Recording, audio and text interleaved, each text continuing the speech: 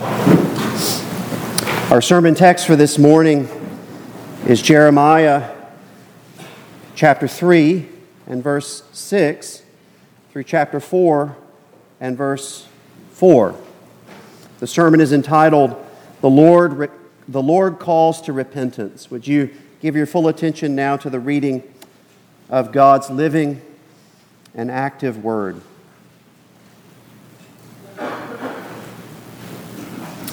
The Lord said to me in the days of King Josiah, "Have you seen what she did, that faithless one Israel? How she went up on every high hill and under every green tree, and there played the whore. And I thought, after she has done all this, she will return to me. But she did not return, and her treacherous sister Judah saw it. She saw that for all the adulteries of that faithless one Israel, I had sent her away with a decree of divorce. Yet her treacherous sister Judah did not fear, but she too went and played the whore. Because she took her whoredom lightly, she polluted the land, committing adultery with stone and tree. Yet for all this, her treacherous sister Judah did not return to me with her whole heart, but in pretense, declares the Lord. And the Lord said to me, faithless Israel has shown herself more righteous than treacherous Judah. Go and proclaim these words toward the north and say, return, faithless Israel, declares the Lord. I will not look on you in anger, for I am merciful, declares the Lord. I will not be angry forever. Only acknowledge your guilt, that you rebelled against the Lord your God and scattered your favors among foreigners under every green tree, and that you have not obeyed my voice, declares the Lord. Return, O faithless children, declares the Lord, for I am your master. I will take you, one from a city and two from a family, and I will bring you to Zion. And I will give you shepherds after my own heart, who will feed you with knowledge and understanding. And when you have multiplied and been fruitful in the land, in those days, declares the Lord, they shall no more say, the ark of the covenant of the Lord. It shall not come to mind, or be remembered, or missed. It shall not be made again. At that time, Jerusalem shall be called the throne of the Lord, and all nations shall gather to it, to the presence of the Lord in Jerusalem. And they shall no more stubbornly follow their own evil heart. In those days the house of Judah shall join the house of Israel, and together they shall come from the land of the north to the land that I gave your fathers for a heritage. I said, how I would set you among my sons and give you a pleasant land, a heritage, most beautiful of all nations. And I thought you would call me my father and would not turn from following me. Surely, as a treacherous wife leaves her husband, so you have been treacherous to me, O house of Israel, declares the Lord. A voice on the bare heights is heard, the weeping and pleading of Israel's sons, because they have perverted their way. They have forgotten the Lord their God. Return, O faithless sons, I will heal your faithlessness. Behold, we come to you, for you are the Lord our God. Truly, the hills are a delusion, the orgies on the mountains. Truly, in the Lord our God is the salvation of Israel. But from our youth, the shameful thing has devoured all for which our fathers labored, their flocks and their herds, their sons and their daughters. Let us lie down in our shame, and let our dishonor cover us. For we have sinned against the Lord our God, we and our fathers from our youth even to this day, and we have not obeyed the voice of the Lord our God. If you return, O Israel, declares the Lord, to me you should return. If you remove your detestable things from my presence, and do not waver, And if you swear, as the Lord lives, in truth, in justice, and in righteousness, then nations shall bless themselves in him, and in him shall they glory. For thus says the Lord to the men of Judah and Jerusalem, break up your fallow ground, and sow not among thorns. Circumcise yourselves to the Lord. Remove the foreskin of your hearts, O men of Judah and inhabitants of Jerusalem, lest my wrath go forth like fire and burn with none to quench it because of the evil of your deeds. This is the word of God. Amen. Let's pray. Our Father, as we come to hear your word read and preached this morning, we do indeed pray that you would give to us ears to hear the voice of our faithful shepherd. Speak to us, we pray. We hear many voices in the course of a week, but the one voice we need to hear above all others is the voice of our faithful shepherd leading us out to pasture. Father, we pray that you would indeed lay us down in green pastures and beside still waters as your word is preached. We ask it in Christ's name. Amen. Beloved, this morning we continue our new series through Jeremiah. In chapter 1, if you recall, we saw how the Lord called Jeremiah to be his prophet during the last year of the reign of King Josiah, which would have been 627 BC, and that Jeremiah would continue his prophetic ministry for the next 40 years until the fall of Jerusalem to the Babylonians under the reign of King Zedekiah in 587 BC.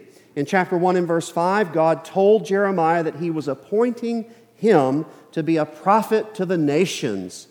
And so while Jeremiah's prophecies are most directly about Israel and Judah, about the covenant people of God, the old covenant church, nonetheless, they also involve all the nations, and thus are a demonstration of God's absolute sovereignty over his creation. As the Lord told Jeremiah in chapter 1 in verses 9 through 10, behold, I have put my words in your mouth. See, I have set you this day over nations and over kingdoms, to pluck up and to break down, to destroy and to overthrow, to build and to plant. Last week in chapter 2, we saw Jeremiah in action for the first time as the Lord commanded him to go up to Jerusalem and to proclaim his word in the hearing of the people. It was a word of judgment, a hard word, a word of judgment as the Lord brought his case against his adulterous wife Israel. You remember transitioning from a warm opening in which he remembered their honeymoon during the Exodus to a cold bill of divorce against her in the end. And so what changed in between? Well, it wasn't the Lord. He didn't change. The Lord is unchangeable. He remained perfectly faithful to his bride Israel. But they did not. She did not. They turned away from him and worshiped false gods. So in our text for this morning, we find the Lord delivering yet another word to his covenant people. And this time he calls them to true repentance, promising them restoration. And we'll divide our text into three sections. The first, chapter 3 and verses 6 through 11, where we see a comparison. The second, chapter 3 and verses 12 through 18, where we see a command. And then the third, chapter 3 and verse 19 through chapter 4 and verse 4, where we see a challenge. So we have a comparison, a command, and a challenge. Let's begin there in that first section, chapter 3, verses 6 through 11, where we see a comparison. Look again at verse 6. The text says, the Lord said to me in the days of King Josiah, have you seen what she did? That faithless one, Israel, how she went up on every high hill and under every green tree, and there played the whore. The first several chapters of Jeremiah contain prophecies that he delivered during the early days of his ministry, in the days of King Josiah, indeed in the final year of King Josiah's reign, just after the Lord called Jeremiah to his prophetic ministry. And that's important to remember. The political and spiritual context of Jeremiah's ministry is one of radical upheaval after a long period of spiritual decline. Nearly 100 years before Jeremiah, during the reign of King Hezekiah in Judah to the south, with Israel to the north in severe decline, the Lord permitted the Assyrians to conquer the northern capital of Samaria. Israel to the north was conquered, and her citizens were enslaved and exiled in Assyria. That's the time that the Lord now reflects upon as He asks Jeremiah, have you seen what she did? It's interesting that this oracle begins with such remembrance. That's exactly how the Lord began His first oracle, you remember from last week in chapter 2 and verses 2 through 3. But whereas in that first oracle, the Lord led Jeremiah to remember a time in which things were good, He now has him remember one of the worst times in redemptive history. Have you seen what she did? That faithless one Israel, how she went up on every high hill and under every green tree, and there played the whore. Now the root of the Hebrew word that's translated faithless here, faithless Israel, means to turn. To turn. It's the same word that's translated repent and return throughout this oracle. It's used 15 times throughout these verses. Because Israel and Judah have turned away from the Lord in their idolatry, they are now, the Lord says, in a perpetual state of turning with no stability. They are like a wheel that has lost traction. It's turning and there's no stability. They've forsaken the one who never turns, but remains ever faithful to them. And so they find themselves in a condition of perpetual turning, perpetual chaos, spiritual decline, going this way and that way, tossed to and fro by every wind of doctrine. The Lord asked Jeremiah if he has seen what turning or faithless Israel did. Have you seen what that turning Israel has done? And he describes what she did. She went up on every high hill, he says, and under every green tree, and there played the whore. In other words, Israel entered into the idolatry of Canaanite worship. You remember when God led His people into the promised land, one reason why He commanded them to purge the land of its inhabitants was that the land might be purified, so that it might not be overrun with pagan worship, and they might be then tempted to turn away from the worship of the one true and living God. God expected His people to be set apart and holy, not like the nations around them, but at this point in their history, they're indistinguishable from the nations around them. They've become thoroughly Canaanized. It's as if they're the Canaanites who were there in the first place. Israel worshipped Baal, the fertility god, through cultic prostitution. And so that's where the imagery of going up on the high hill and playing the whore, all that comes in with that cultic prostitution that was happening in the worship of Baal. Look at verse 7. The Lord continues saying, "And I thought, after she's done all this, she will return to me. But she did not return. And her treacherous sister Judah saw it."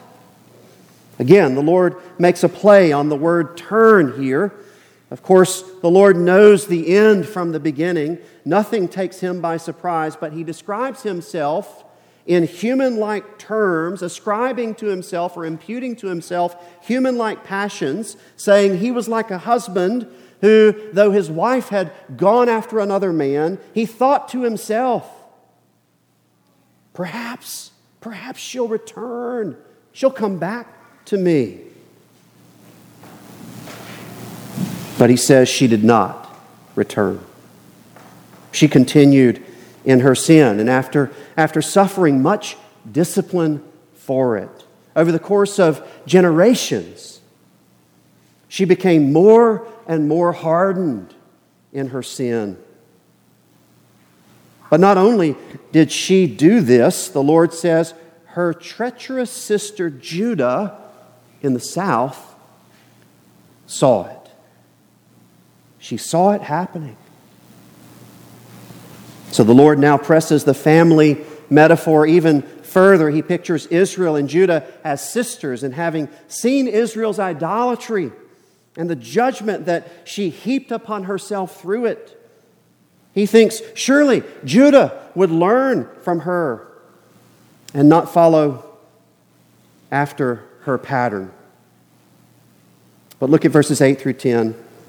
The text says, she saw that for all the adulteries of that faithless one, Israel, I had sent her away with a decree of divorce. Yet her treacherous sister Judah did not fear, but she too went and played the whore. Because she took her whoredom lightly, she polluted the land, committing adultery with stone and tree. Yet for all this, her treacherous sister Judah did not return to me with her whole heart, but in pretense, declares the Lord. The thematic connection with the previous oracle now becomes quite evident. In chapter 3 and verses 1 through 5, if you remember from last week, the Lord issued his bill of divorce to Israel. And now he says that he sent her away with a decree of divorce, meaning he sent her into Assyria. He expelled her from the land. He sent her into exile to be enslaved by the Assyrians. And yet her treacherous sister Judah, having seen all of this transpire, did not fear. Did not fear, but she too went and played the whore.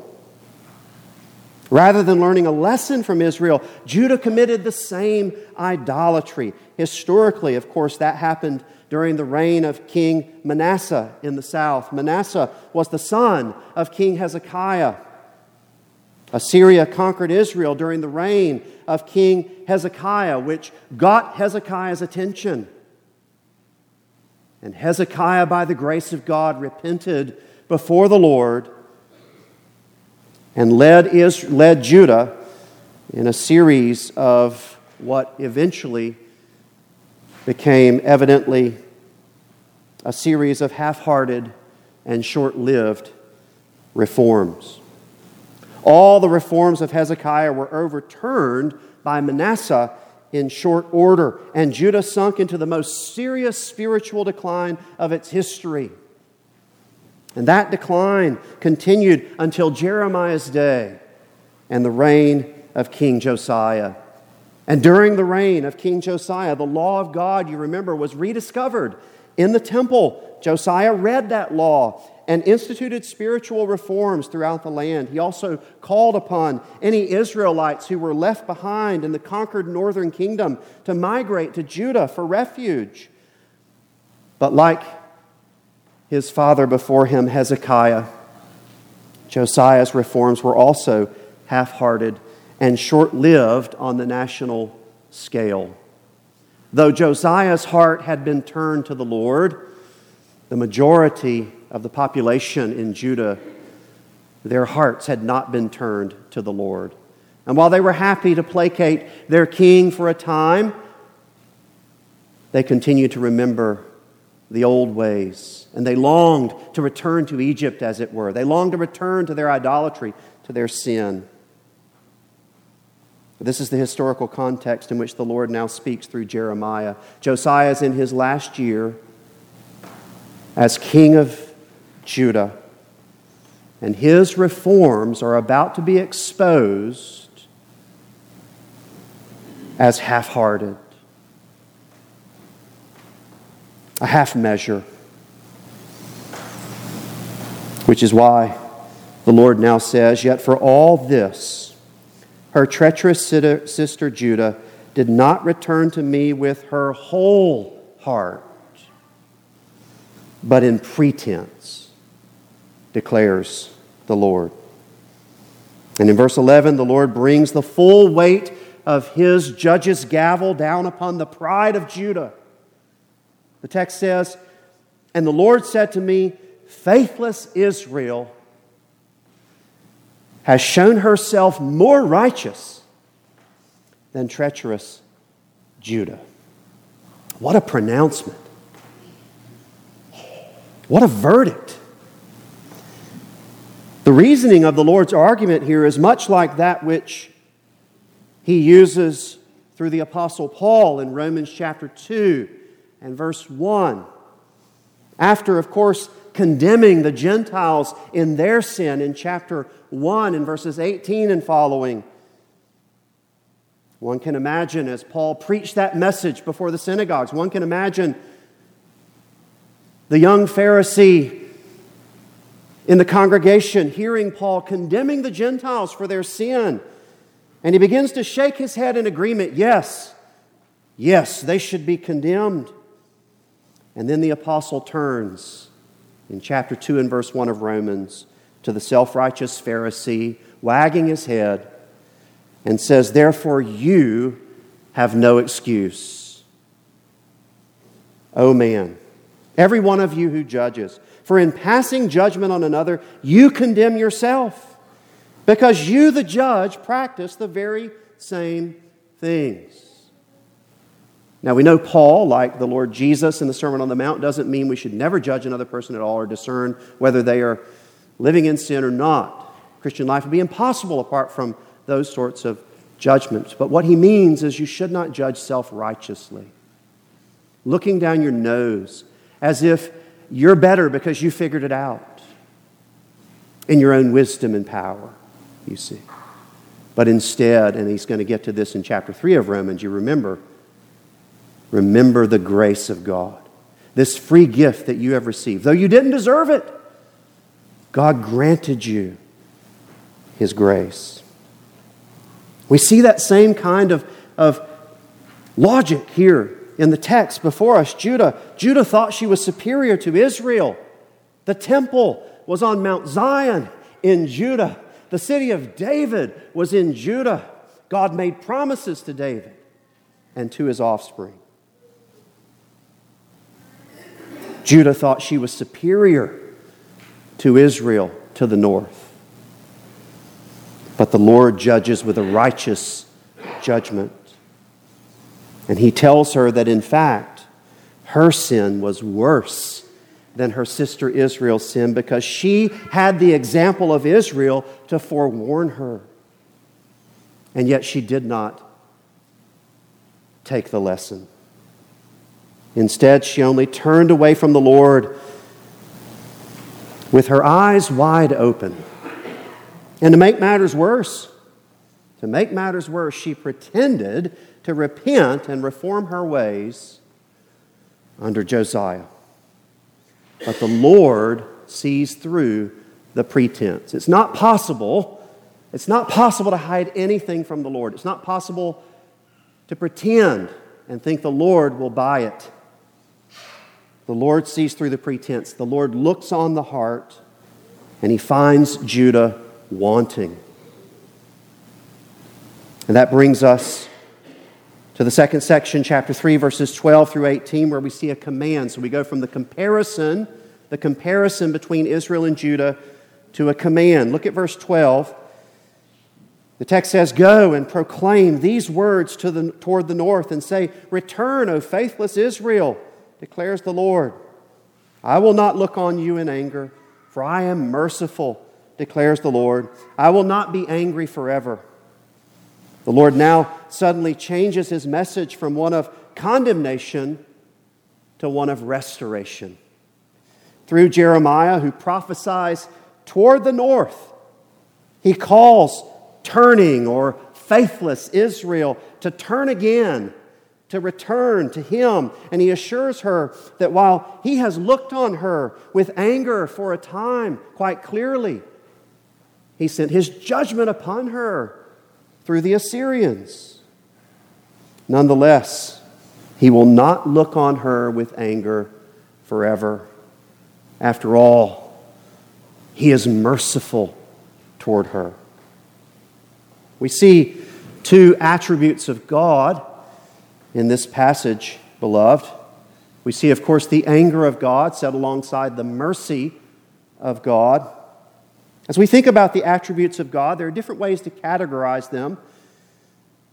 But anger is not, properly speaking, an attribute of God. In other words, it doesn't belong to the infinite, eternal, and unchangeable character of God. A good way to think about divine anger is by using the relative absolute distinction in divine attributes. We see this distinction in Westminster Confession of Faith, chapter 2, on the doctrine of God, in paragraphs 1 and 2. Paragraph 1, focusing upon the absolute attributes of God. Paragraph 2, focusing upon the relative attributes of God. Anger is a relative attribute of God. It is His way of revealing Himself to us by framing Himself according to our relationship to Him. It's not an absolute attribute. It's not His essence. It teaches us something about His essence. His anger teaches us about His holiness, which is an essential attribute, an absolute attribute of God. It teaches us about His holiness relative to our sin. Mercy is similar. Mercy is also a relative attribute. God's mercy is His way of revealing His goodness, His love to us relative to our sin. And here the Lord tells His people that in His anger, He has not forgotten His mercy. And so He invites her back to Himself with open arms. Though He has issued a decree of divorce and sent her away, He says it's not over yet. Look at verse 13. He says, "Only acknowledge your guilt, that you rebelled against the Lord your God and scattered your favors among foreigners under every green tree, and that you have not obeyed my voice, declares the Lord." The Lord now lays out the path by which Israel might return to Him, might turn once again to Him. And that path is the grace of repentance. If Israel will return to the Lord, she must acknowledge or confess her guilt that she rebelled against Him by worshiping false gods and refusing to obey His voice. That seems so easy, doesn't it, beloved? Just admit you're wrong. Admit you're wrong and flee to me.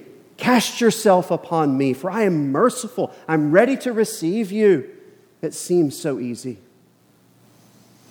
But as Martin Luther, the great Protestant reformer Martin Luther, said about saving faith, we might also say about repentance, it is the hardest work. Isn't that good? Saving faith is the hardest work. Of course, Luther doesn't mean that faith is a work.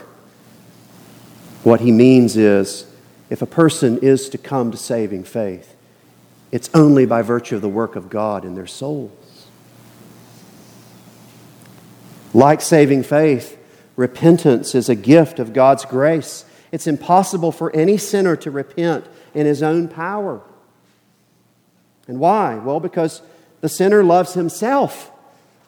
He loves his own glory above all else. That's the essence of sin. The essence of sin is love of self, idolatry of self. It's to attempt to make oneself one's own God. And everyone knows that in order to be God, you must always be right. So how could such a person ever say, I've been wrong. I've been wrong. How could such a person ever truly repent? And of course the answer is they can't, because they won't. They'll never desire it. The most they can do is feign it. The most they can do is begin to think, well, if God requires that I repent by just saying these magic words and then everything will be okay for me, I can do that. But that's not true repentance. That's pretense. The one who is still bound by his sin can only go through the motions of repentance. They might say the right words, but they can't actually submit themselves to God while their hearts remain far from Him. Nonetheless, if any sinner would be saved, this is the only path available to him, that of repentance. He must acknowledge and confess his guilt and his sins and throw himself upon the mercy of the God who has promised never to turn away from anyone who truly repents. My favorite passage of the Westminster Standards captures this principle well. It comes from chapter 15 of the Confession of Faith and paragraph 4. And that paragraph is very short. It's a single sentence, and it says this: "As there is no sin so small, but it deserves damnation, so there is no sin so great that it can bring damnation upon those who truly repent." Isn't that good? Look at verses 14 through 18.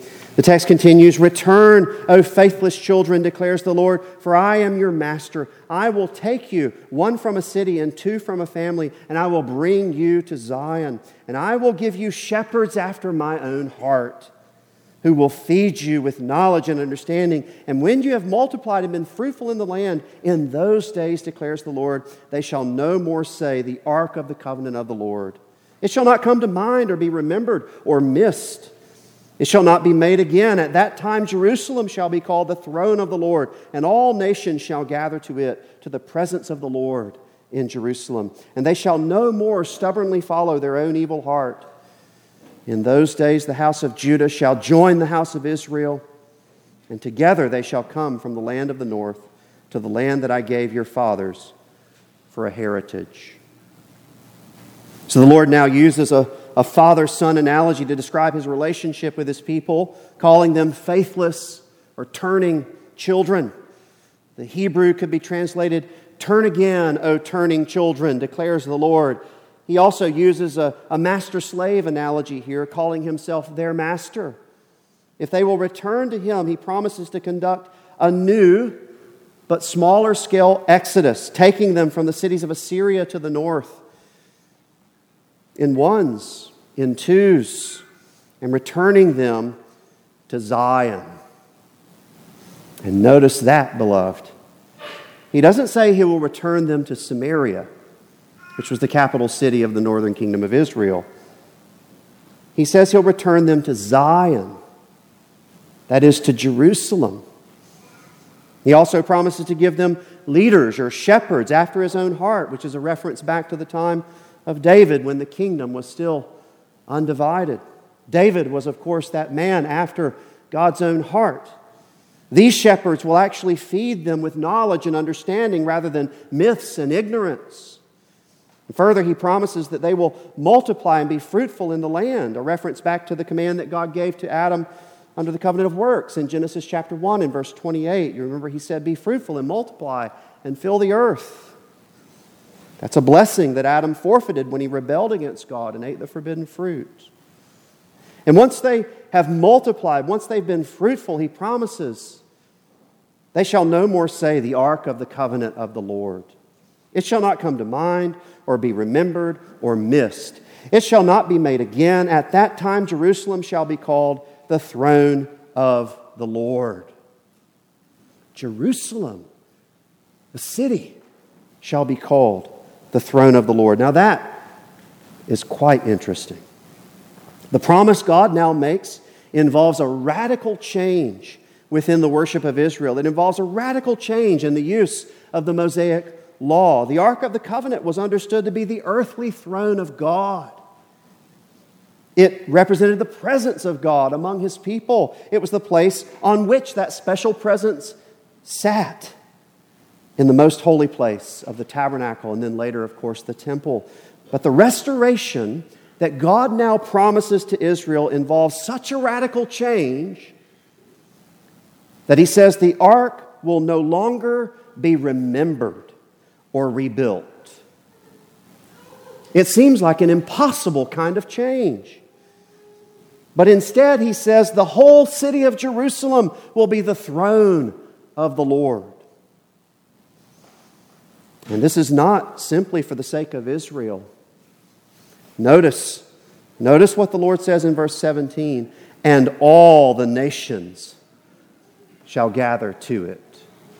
God called Jeremiah to be a prophet to the nations Here's an example of that prophetic ministry. All the nations shall gather to it. Moreover, he promises at that time his people will no longer follow their own evil heart. In other words, they'll be truly sanctified. They will be, in the most ultimate sense, perfected in glory. And finally, he envisions Judah joining with Israel as the Lord gathers them from the land to the north to give them His own land. And we have to remember this prophecy was prophesied well before, 40 years before the fall of Jerusalem. And yet God is now saying through His prophet Jeremiah, Judah, I will cause you to return again to the land, which means what? I'm going to cast you out of the land. He's not said that in as many words here,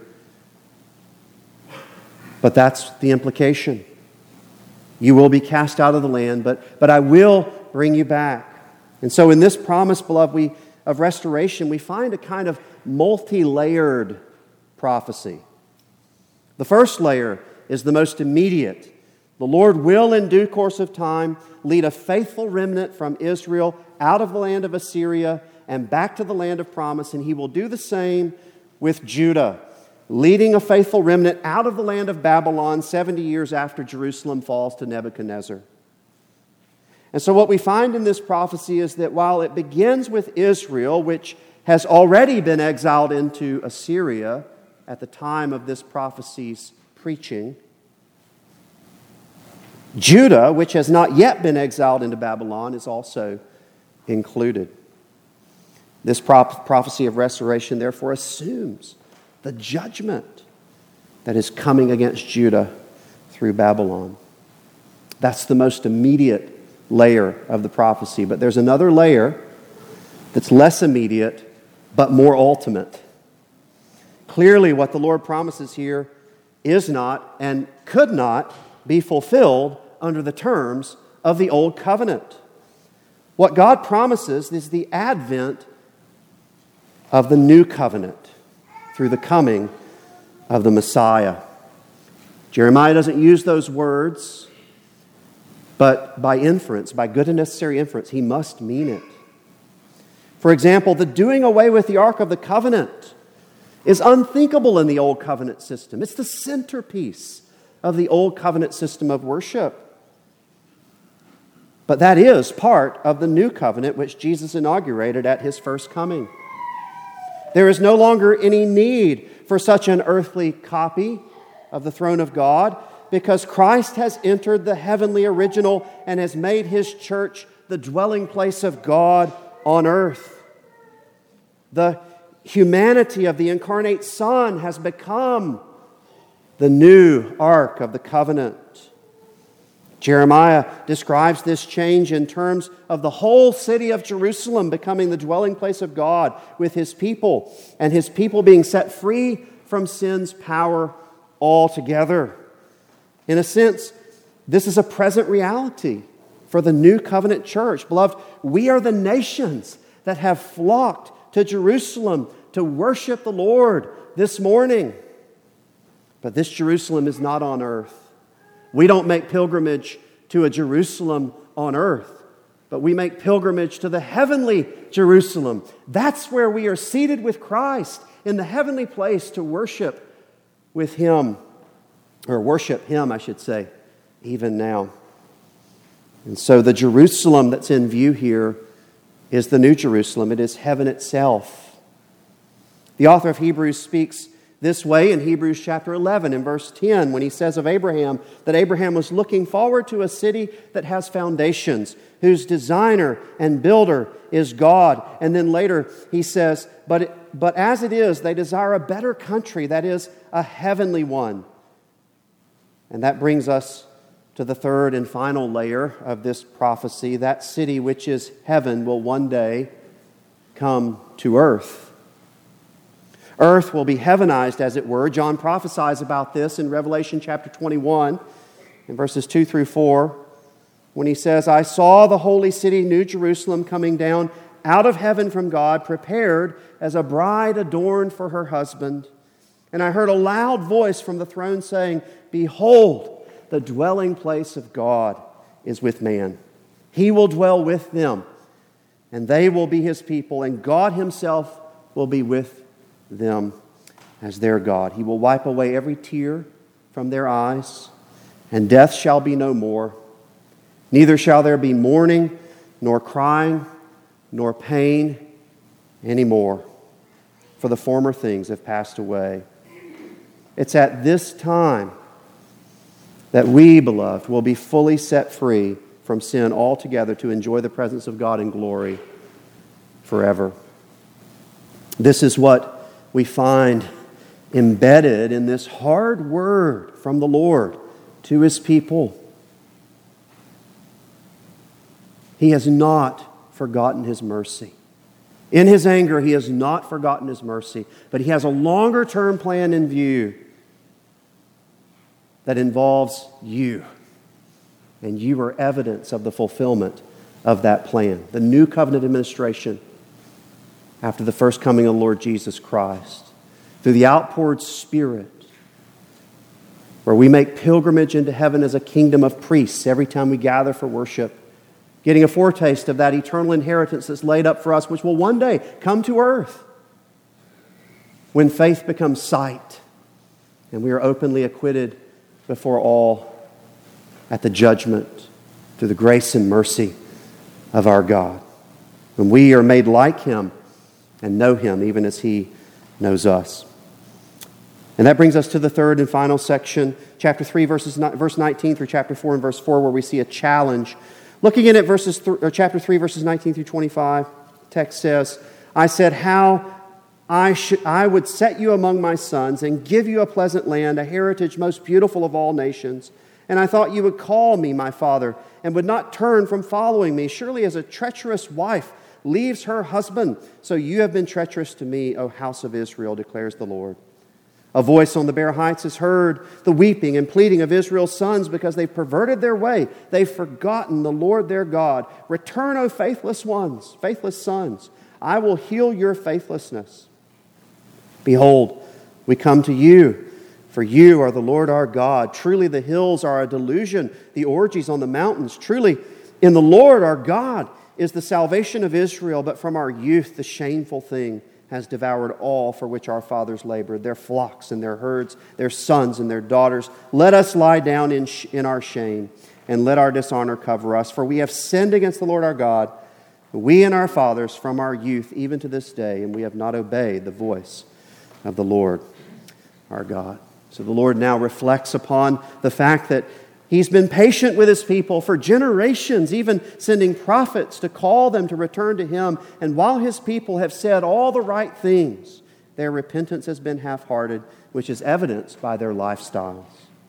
And so the Lord makes one final plea with his people, challenging both Israel and Judah to produce works in keeping with genuine repentance. Look at chapter 4, verses 1 through 4. He says, If you return, O Israel, declares the Lord, to me you should return. If you remove your detestable things from my presence and do not waver, and if you swear as the Lord lives in truth, in justice, and in righteousness, then the nation shall bless themselves in him, and in him shall they glory. For thus says the Lord to the men of Judah and Jerusalem, break up your fallow ground and sow not among thorns. Circumcise yourselves to the Lord. Remove the foreskin of your hearts, O men of Judah and inhabitants of Jerusalem, lest my wrath go forth like fire and burn with none to quench it because of the evil of your deeds. As we saw last week, beloved, ultimately the problem with Judah at this stage in her history was her heart. Her heart. The hearts of God's covenant people remained by and large uncircumcised. In other words, they remained unregenerate like the pagan nations around them, and therefore their hearts were not fertile soil where the seed of his word could fall and take root, but they were fallow ground filled with thorns. And the only hope for such a condition is the grace and the mercy of God. He's the only one who can circumcise the heart. No creature can circumcise the heart. Only God can circumcise the heart, and He does that through your effectual calling. And so I ask you this morning, have you been thus called?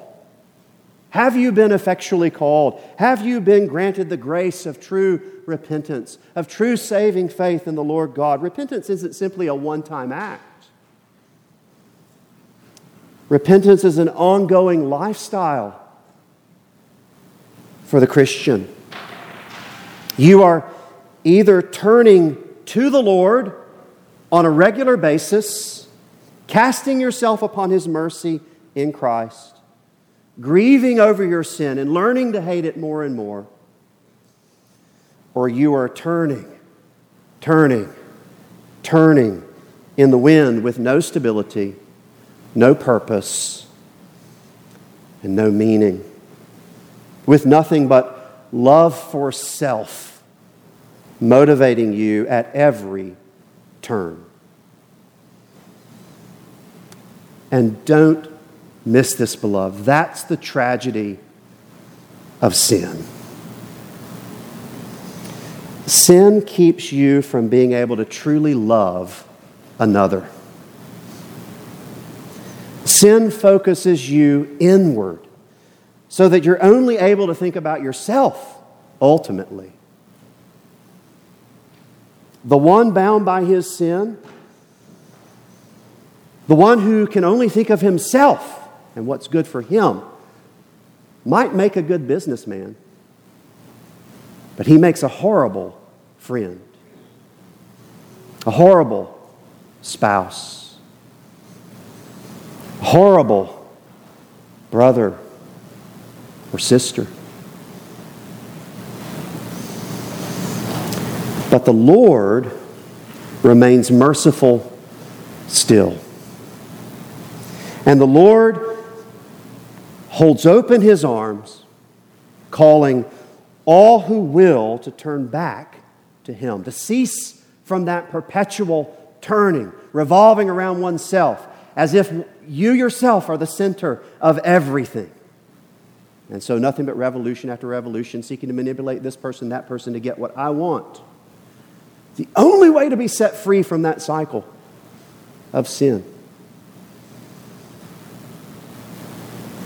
is by the grace of God having your heart circumcised so that you turn from your sin to Christ. That's the turning that leads to eternal life. So I call you this morning to turn to Christ. Let's pray.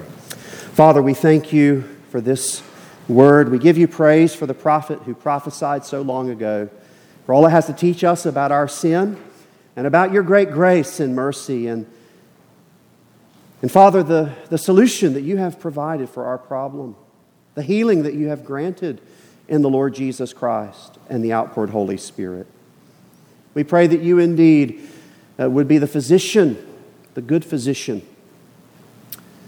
in our souls, that you might continue to do that work of sanctification to the end, perfecting us, fitting us for the glory to come on the last day. We thank you for this time in which we have entered into your presence in the New Jerusalem, in which you have spoken your words to us. And Father, we pray that you would make our hearts fertile soil, that your word might fall into them and produce much fruit to your glory. In Christ's name, amen.